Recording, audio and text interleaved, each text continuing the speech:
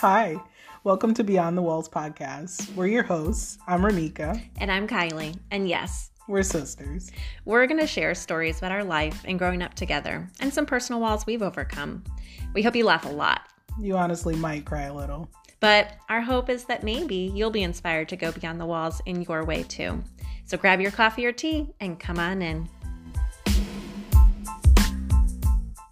Welcome back to Beyond the Walls. So today we're talking about loft energy.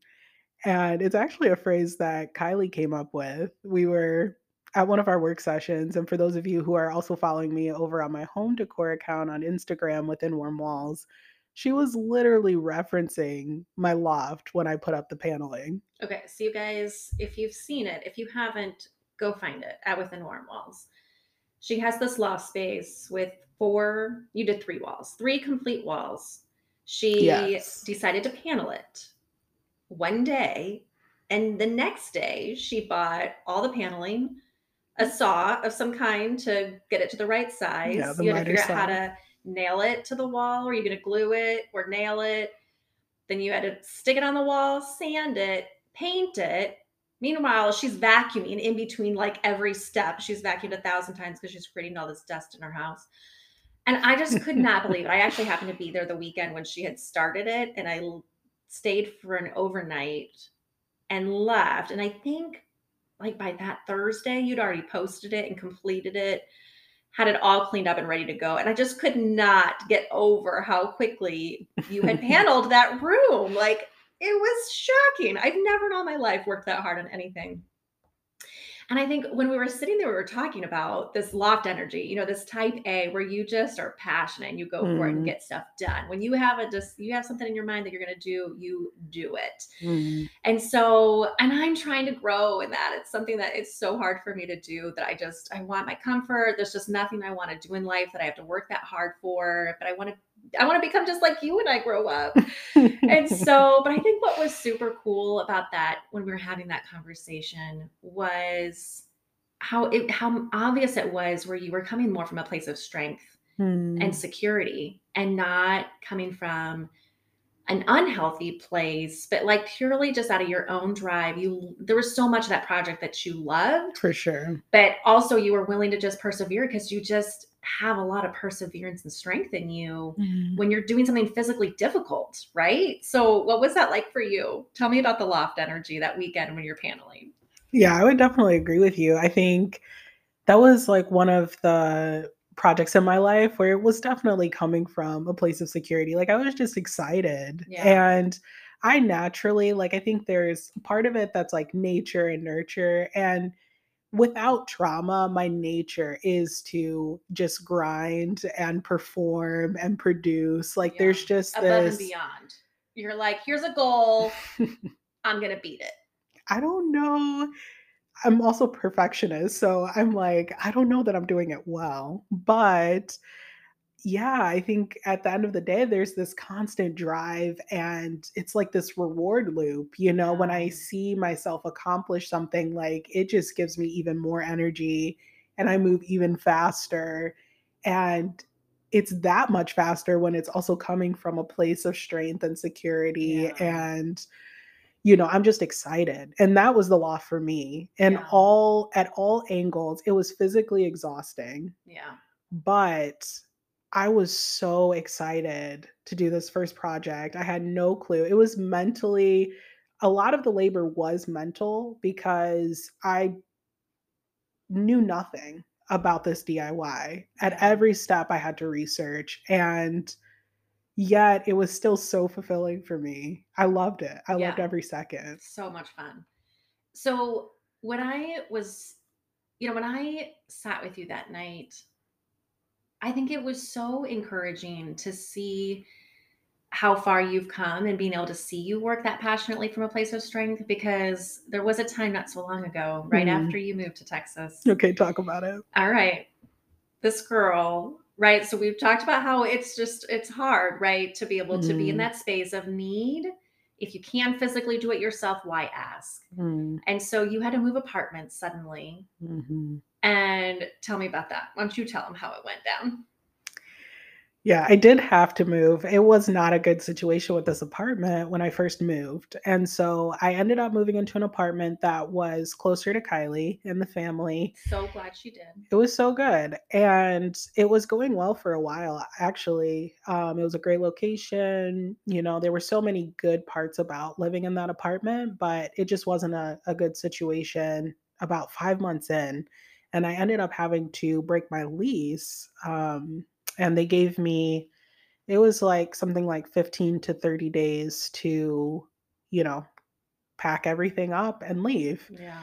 and While you're still working a full time job yeah, and you had your Instagram yeah. thing going. I So you were had just busy. started within Warm Walls maybe a year prior. So a lot of starting a company like this on Instagram is a lot of just grinding in the beginning stages. You're producing very quickly, you don't know what you're doing, there's a huge learning curve.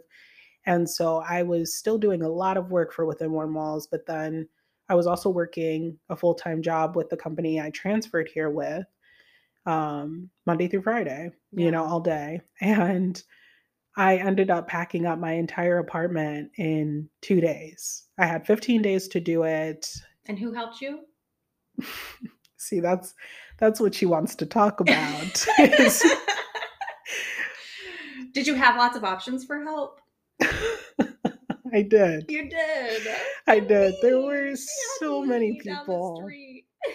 Oh my goodness. I look back at that time and I'm just like, man, like, I can see it now because I am in a different place. Yeah. But at the time, when I first moved here, like, actually for the years prior, I think this was the first situation I was in where I could no longer run Mm, or avoid the uncomfortability of having to depend on someone and see how our relationship would play out. yeah. Would they still be there? Would they not still be there? Because before it was just easy for me to justify, like, when I would pour in or do a lot of things for people, they were friends and friends have a season. And so it's okay if those friends leave you. But because of my childhood, because of going through adoption, because of all of these, traumas, whether that's little t trauma or big T Mm, trauma, yeah. I walked away with I think at my core, I have a deep fear of abandonment. Mm, And so, in spaces where I need to depend on other people to do something for me, when I'm coming from a place of insecurity, my deepest fear is, am I going to be burning a bridge? Like, that is the first question in my mm, mind. Like, yeah. if I ask someone to do something for me when I physically can do it myself, even if what I am about to get ready to do is physically exhausting or demanding, like, that is secondary to me. Yeah. The primary fear and the questions that I'm asking myself is, will that put this relationship at risk? And in our relationship, we had never done that before. Like, Yeah. I had never been in a place where I even needed to, or the opportunity. There was never an opportunity even for you to need to step in for me in case of an emergency. Yeah. Yeah. So this was all new. Yeah. And I think packing my apartment, it wasn't that I didn't think that you would help or that you could. I think you even called. Did you call? Yeah, I think, well, because it happened so suddenly, because I feel like you were still maybe a week out from having to actually move.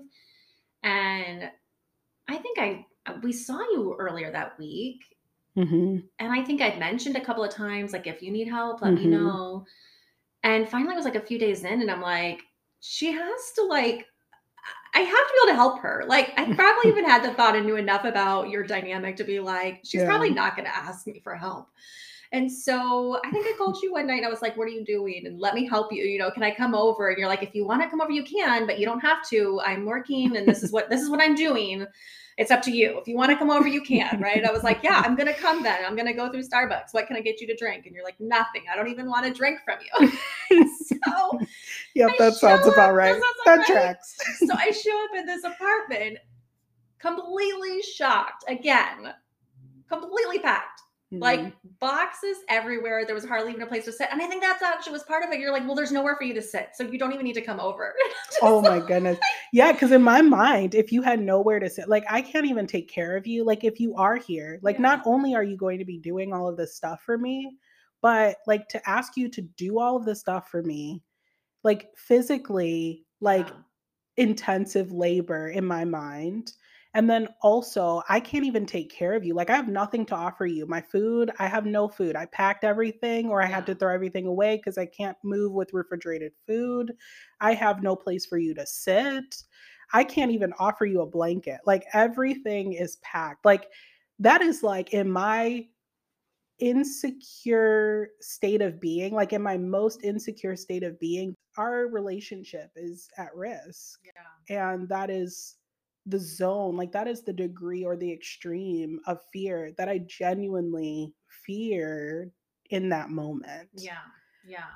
What do you think helped you, looking back on that time? Because we definitely, I mean, I remember coming over and I was just like, I'm not having it. I'm coming over Mhm. and I don't even care where I sit. I'm going to sit on the ground. And I think you still had a couch. I mean, it really wasn't even uncomfortable. I had my warm drink and I had a couch to sit on. Y'all, she doesn't even know behind the scenes. I moved all of the boxes around the Oh, apartment you did so not. that I could, like, all of the boxes were on that Oh couch. my gosh. I Oh my God. literally had nowhere for her to sit. And so when she was coming over, I was like, "No, I don't wanna drink." Like, "I don't even have a place for you to sit." But then in my mind, when she said she was coming, like, I knew she was gonna follow through.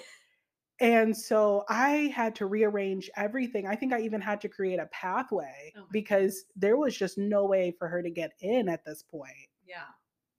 So how did we I'm trying to think from that time. I did not know that until just right now. I can't believe it. I can, but I'm so proud of you for where Thank you are you. now. Let's just take a minute. Like, I love our friendship. I love that we have been able to work through this and the Mm. safety and the security. And I think, just as a side note, this is off script, y'all. Like, we did make a commitment in the beginning to just, we were going to do our best to lean in and trust that we were family and we Mhm. were friends. Mhm. And we were committed to each other enough that we were just going to see it through and whatever it was. And I think Mm. there was never a moment in those early days that I was not 100% committed to creating a safe space for the two of us where I Mhm. get to show up unapologetically and you get to show up unapologetically. Mhm. Right.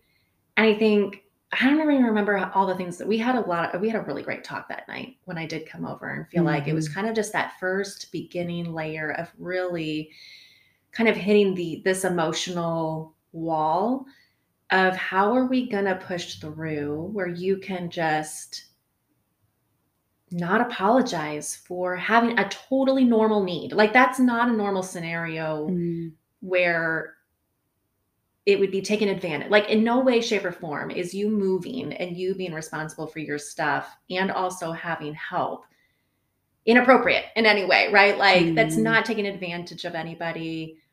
It's not something that you're going to cross a line over. I don't remember. Do you remember that? Like, what was that like?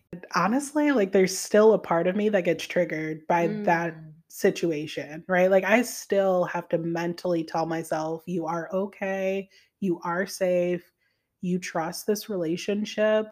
Like, I have to remind myself of truth, mm, and I think that's a big thing for me, like, to stop in order to cut that cycle, that loop that I have ingrained in my upbringing, right? Like yeah. there are stories and there are memories from my childhood that ingrained that state of being. Mhm. And I think part of it is my own responsibility. There's nothing you can say, you can do at a certain point, right? Like there are moments where you can reassure, and I think we'll get to that. Yeah. But there has to be a personal responsibility on myself to stop that loop, right? Like Yeah. I have to stop and I just have to go back and remind myself of what is true. Yeah. And in that moment where I'm reminding myself of what is true, it feels like I'm lying to myself, Mm. right? Like it is so hard to trust, but trust in that moment, in that space for me looks like, what did she say? What Mm, did she tell me? And yeah. just take her at face value. Yeah. And that is so hard because I think the immediate response for myself is to cycle back through that loop and Yeah. tell myself and justify and backtrack and, you know, come up with all these reasons why what she told me was not Yeah. true. She doesn't actually believe it and she was lying to me. And so I can't operate in that space. Mm, And everything in me wants to go back into that loop, but I have to stop and I have to consider, what did Kylie actually tell me? And yeah. what she told me was, if she cannot do something, she will tell me, Yeah. this, I can't do this. Yeah. And because she knows of how much of a trigger it is, she also said that if she can't do something, she will always give me the reason why she can't do it. Yeah.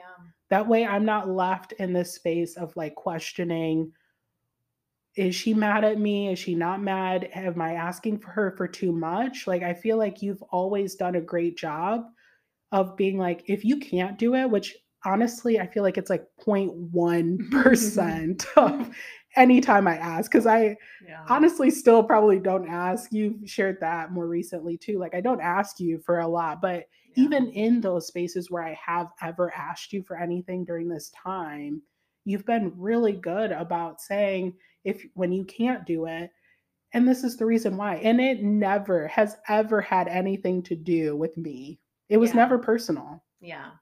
And so I think communication has been a really big thing. Like it's on me to stop that track in my mind. That is my personal responsibility. Like if Yeah. I'm going to choose to not trust what you actually said, then that's on me. Me cycling through, me taking it on myself. Like there's nothing you can do to help me if I'm unwilling to take you at face value. Yeah. And I think the part in our relationship where it's where you've taken personal responsibility to like consider my needs and the trauma that I'm bringing to the table too, because it's a lot because of the trauma. Yeah. You go the extra mile in the way that you communicate with me. Yeah. And you're very clear in your communication and you say exactly what you will do and you always follow through. And that's Yeah. huge because that has, over the course of the 2 years, over 2 years now that I've been here, it's built this really solid foundation. Like Yeah. over time, at first, it was like, I don't know if I'm just choosing. I am choosing to hold Yeah. on Yeah. to what she said. Yeah. And I just, that's all I have. I Yeah. can only hold on to what she said. Yeah. And now it's like, I don't even question Yeah. if what you're saying is true or Great. not. It's so quick, you Yeah, know? it's so true. It is. I think Because I that's remember even why. as we're thinking about it, I was like, oh yeah, I do remember that. Like I remember a lot in the early days. Probably in almost every conversation we had on the phone, kind of is some of that same Mm, language, right? Of just like, I'm here for you if you need anything, mm, or you're nowhere. This is not a boundary, right? Like I'd be like, this we is did say not that. something, right? That you I can do this for you. I wouldn't be upset. I'm available. What do you need? And I think even helping you to put words to a request, right? I think it was Mm. just so not even like it was not a natural reaction to even assume that you could have a request, Yeah, I right? don't even know that I knew the format of asking for help. Yeah. You're like, it It's was just true. such a foreign concept. You're like, it's not even something you had to stop yourself from doing. It wasn't there at all. Yeah, it's true. You could see it on my face if we were talking like face to Yeah. face. It wouldn't have even come to mind. No. It's true. And then to ask, you're like, why would I ask you to do anything that if I can do it all by myself, I am not asking a soul for anything. And I think as a relational person, right? I think that was kind of even in those early days where I'm like, then I'm hurt, right? Where I'm like, I want to have a relationship. I want to be able to serve you. Like I couldn't have my needs met to Mhm. then do the things that I needed to do to be a good Mm. sister, right? Well, I'm the big sister. Like, this is how I'm supposed to perform as a sibling, and I can't even do my job, like, Mhm. which again is then my issues, right? And so, how did we both have to not take responsibility for each other's character or wherever we were? Like, how did we both just own what we were believing about ourselves or believing about the other person? And I think that there was a lot of conversations in those early days of just reassuring each other and creating that safe space. Yeah. And so, Communication is so, I know people bring it up. It almost has become a cliche over time that, like, you really, if you want a solid relationship, and this is any kind of relationship, and I know I'm not married, so Kylie can affirm if this is true or not. But what I hear all the time with marriages, relationships, at the baseline, you have to figure out how to communicate, and not just communicate in the way that you're comfortable communicating. Because it, moving here to Texas and talking to Kylie looks so different than even the way that me and Colin, our brother, I communicate to him. And it looks so different than how I communicate with my dad. And it needs to be that way. And I'm sure it looks different for how you communicate with Lee in yeah, your, your marriage, yeah, because you have to communicate and meet the other person with where they're at. Each person has different needs. And I think that's something that has been so powerful that I've learned from you, has been, how do I, it is okay that we all have needs, and how yeah, do I communicate to this person what my needs are yeah, and not apologize about it. yeah, I don't need to apologize because we all have them. yeah, So how do we get on the same page? yeah, And it looks, and it's supposed to look so different. yeah, yeah. I I even think about, cuz I want to go back to the point that you made just about how, when I first got here, and how you would just even give me the language, and how much Mhm. patience you had with me, in those space. And I think that, even as though this couldn't get worse or even more entangled, in my mind, coming from a place of deep insecurity and fear of being abandoned in the relationship, because that's my baseline when, Mhm. the trauma is at the front end. I needed the language, and you were Mhm. willing to take the time to just explain to me and walk me through what that looked like. And how many Mhm. times we just assume with other people that they should be able to understand where I'm coming from, because this is just common sense, right? Like, I Mhm. am in my 20s, I am a full adult, be Yeah. able to communicate to you what my needs are and how I express them. But you never had that expectation for me, and you didn't make me feel bad about it. I never felt stupid, Mhm. or less than. And that is something that I really think, in an unspoken way, also fostered a lot of trust in our Mhm. relationship. Yeah. Yeah. Well, and I think, what helped that, because I look at that time and I'm like, boy, I don't even remember doing that. Like, I don't remember it being a burden. I don't remember having to put a lot of effort into it. It just kind of came out because I think I just knew how committed you were and how much you were willing and able to fight for the relationship. Right. And I think that brought a lot Mm, of security for me of knowing how much you like it, you really actually really cared about. That was your heart, was protecting the relationship. Right. yeah, And that's probably really where it came from. Like, you were so committed to this family and this relationship and coming where you were and knowing so much of how unfamiliar it was. And it was unfamiliar to me too, right? There was a lot of us in the beginning days of just, boy, how do we live with family right next door to each other? We've never been in this situation for before, sure. on just a high level, no trauma, Yeah. no character weakness issues. It's just in general, family to family. How are we going to live and how do we want to have a relationship? And then all these deeper layers that would come up. And I think, one of the things that I remember us talking about back then too was, because you would only, it literally needed to be a life or death situation in your world to ask for help, It's which, true. right, like, that gave that one friend one opportunity, and if you don't meet that need at that one emergency level, Hmm. like, they had one shot to prove their loyalty to you. Yeah. Do you remember that? Remember those They've conversations? proved to me Like, who they are and who they're going to be. which is so, like, It's cutthroat. unreasonable, Oh, right? it's So, intense. like, that one day I had this other family emergency and I couldn't help you in that 1 hour of need, and it's Mhm. over, right? And so I Yeah. remember us laughing about that. I mean, Yeah. we definitely laugh about it now looking back. Probably wasn't very funny in the moment, but right, I think I just even I remember reassuring you, like, "Ask me more, like, give me more opportunities, give me the room and the freedom Mhm. to not always be able to meet your need in that moment. Like if I couldn't, but you would know my heart. Like, and in general, I'm committed to you and I'm going to do whatever it takes. And if there was truly a death emergency, I'm going to do whatever it takes to be there for you. Mm. But on those little ways, can you ask me for help when it really is okay to say yes or no? Mhm. Do you remember that? Like, was Oh, that? for sure. And it's funny even saying it out loud because I am in such a different place that I like cringe. Like I cringe at people who have been following me for a while listening to that part, but it is real. Like Mm, it's the ugliest part of myself. And I'm tearing up for those of you who can see because it just man, it's so real when you're in that space. yeah. But then I hear her say it now and I'm like, duh.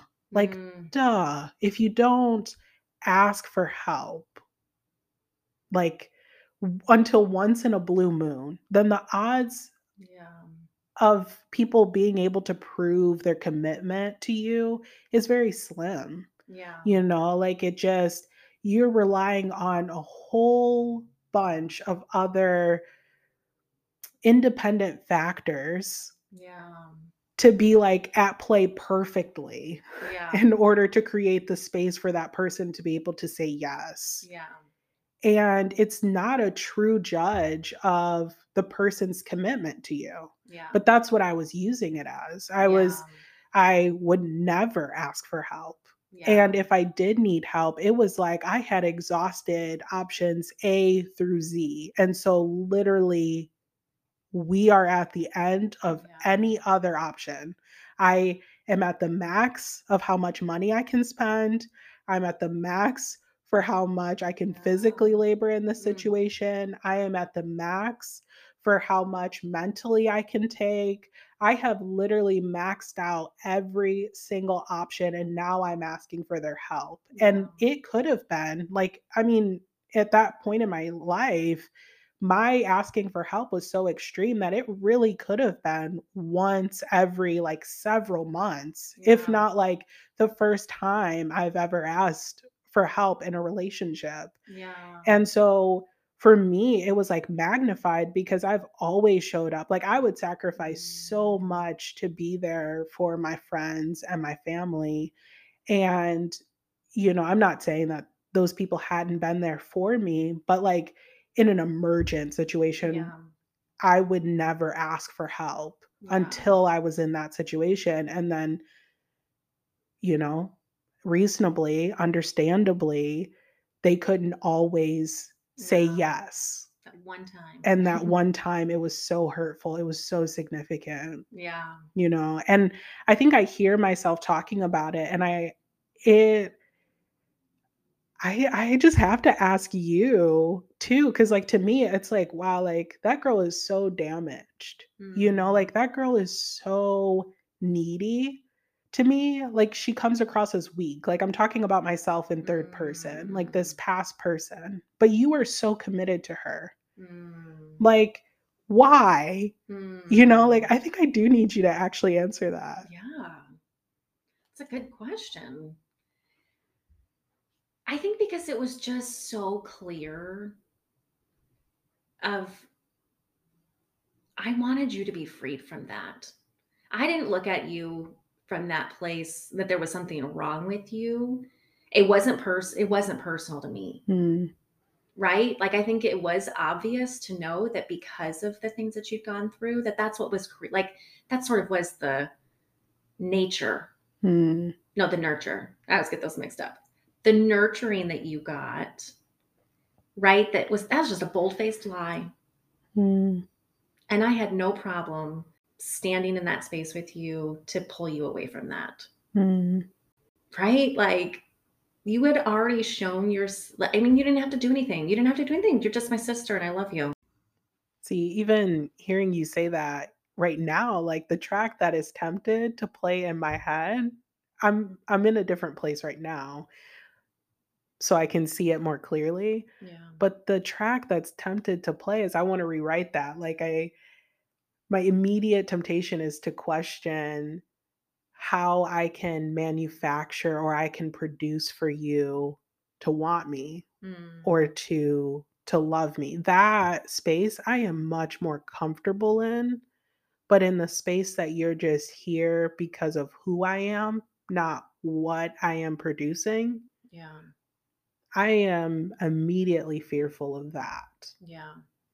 Well, and even, when you asked the question, as I was listening to myself answer the question, I immediately wanted to go into performance, right? Like I Mm, kind of bought right into that trap myself of like, oh, what? Well, how did you perform so that it was easy for me? And then I was like, mm, as I was talking through, right? Like nothing.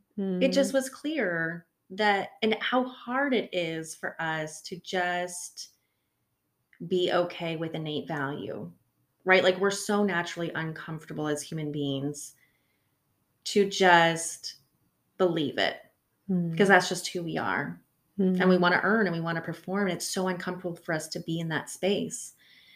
And I think that when we have created that, when we can break free from lies or old ways, right, of decisions we made when we mm, were kids, we mhm, get to be new people and we get to build new relationships and create a new space for ourselves to believe in who we are and have strength is just amazing, right? And mm. to see how much you have grown and overcome in that in your own life is so inspiring.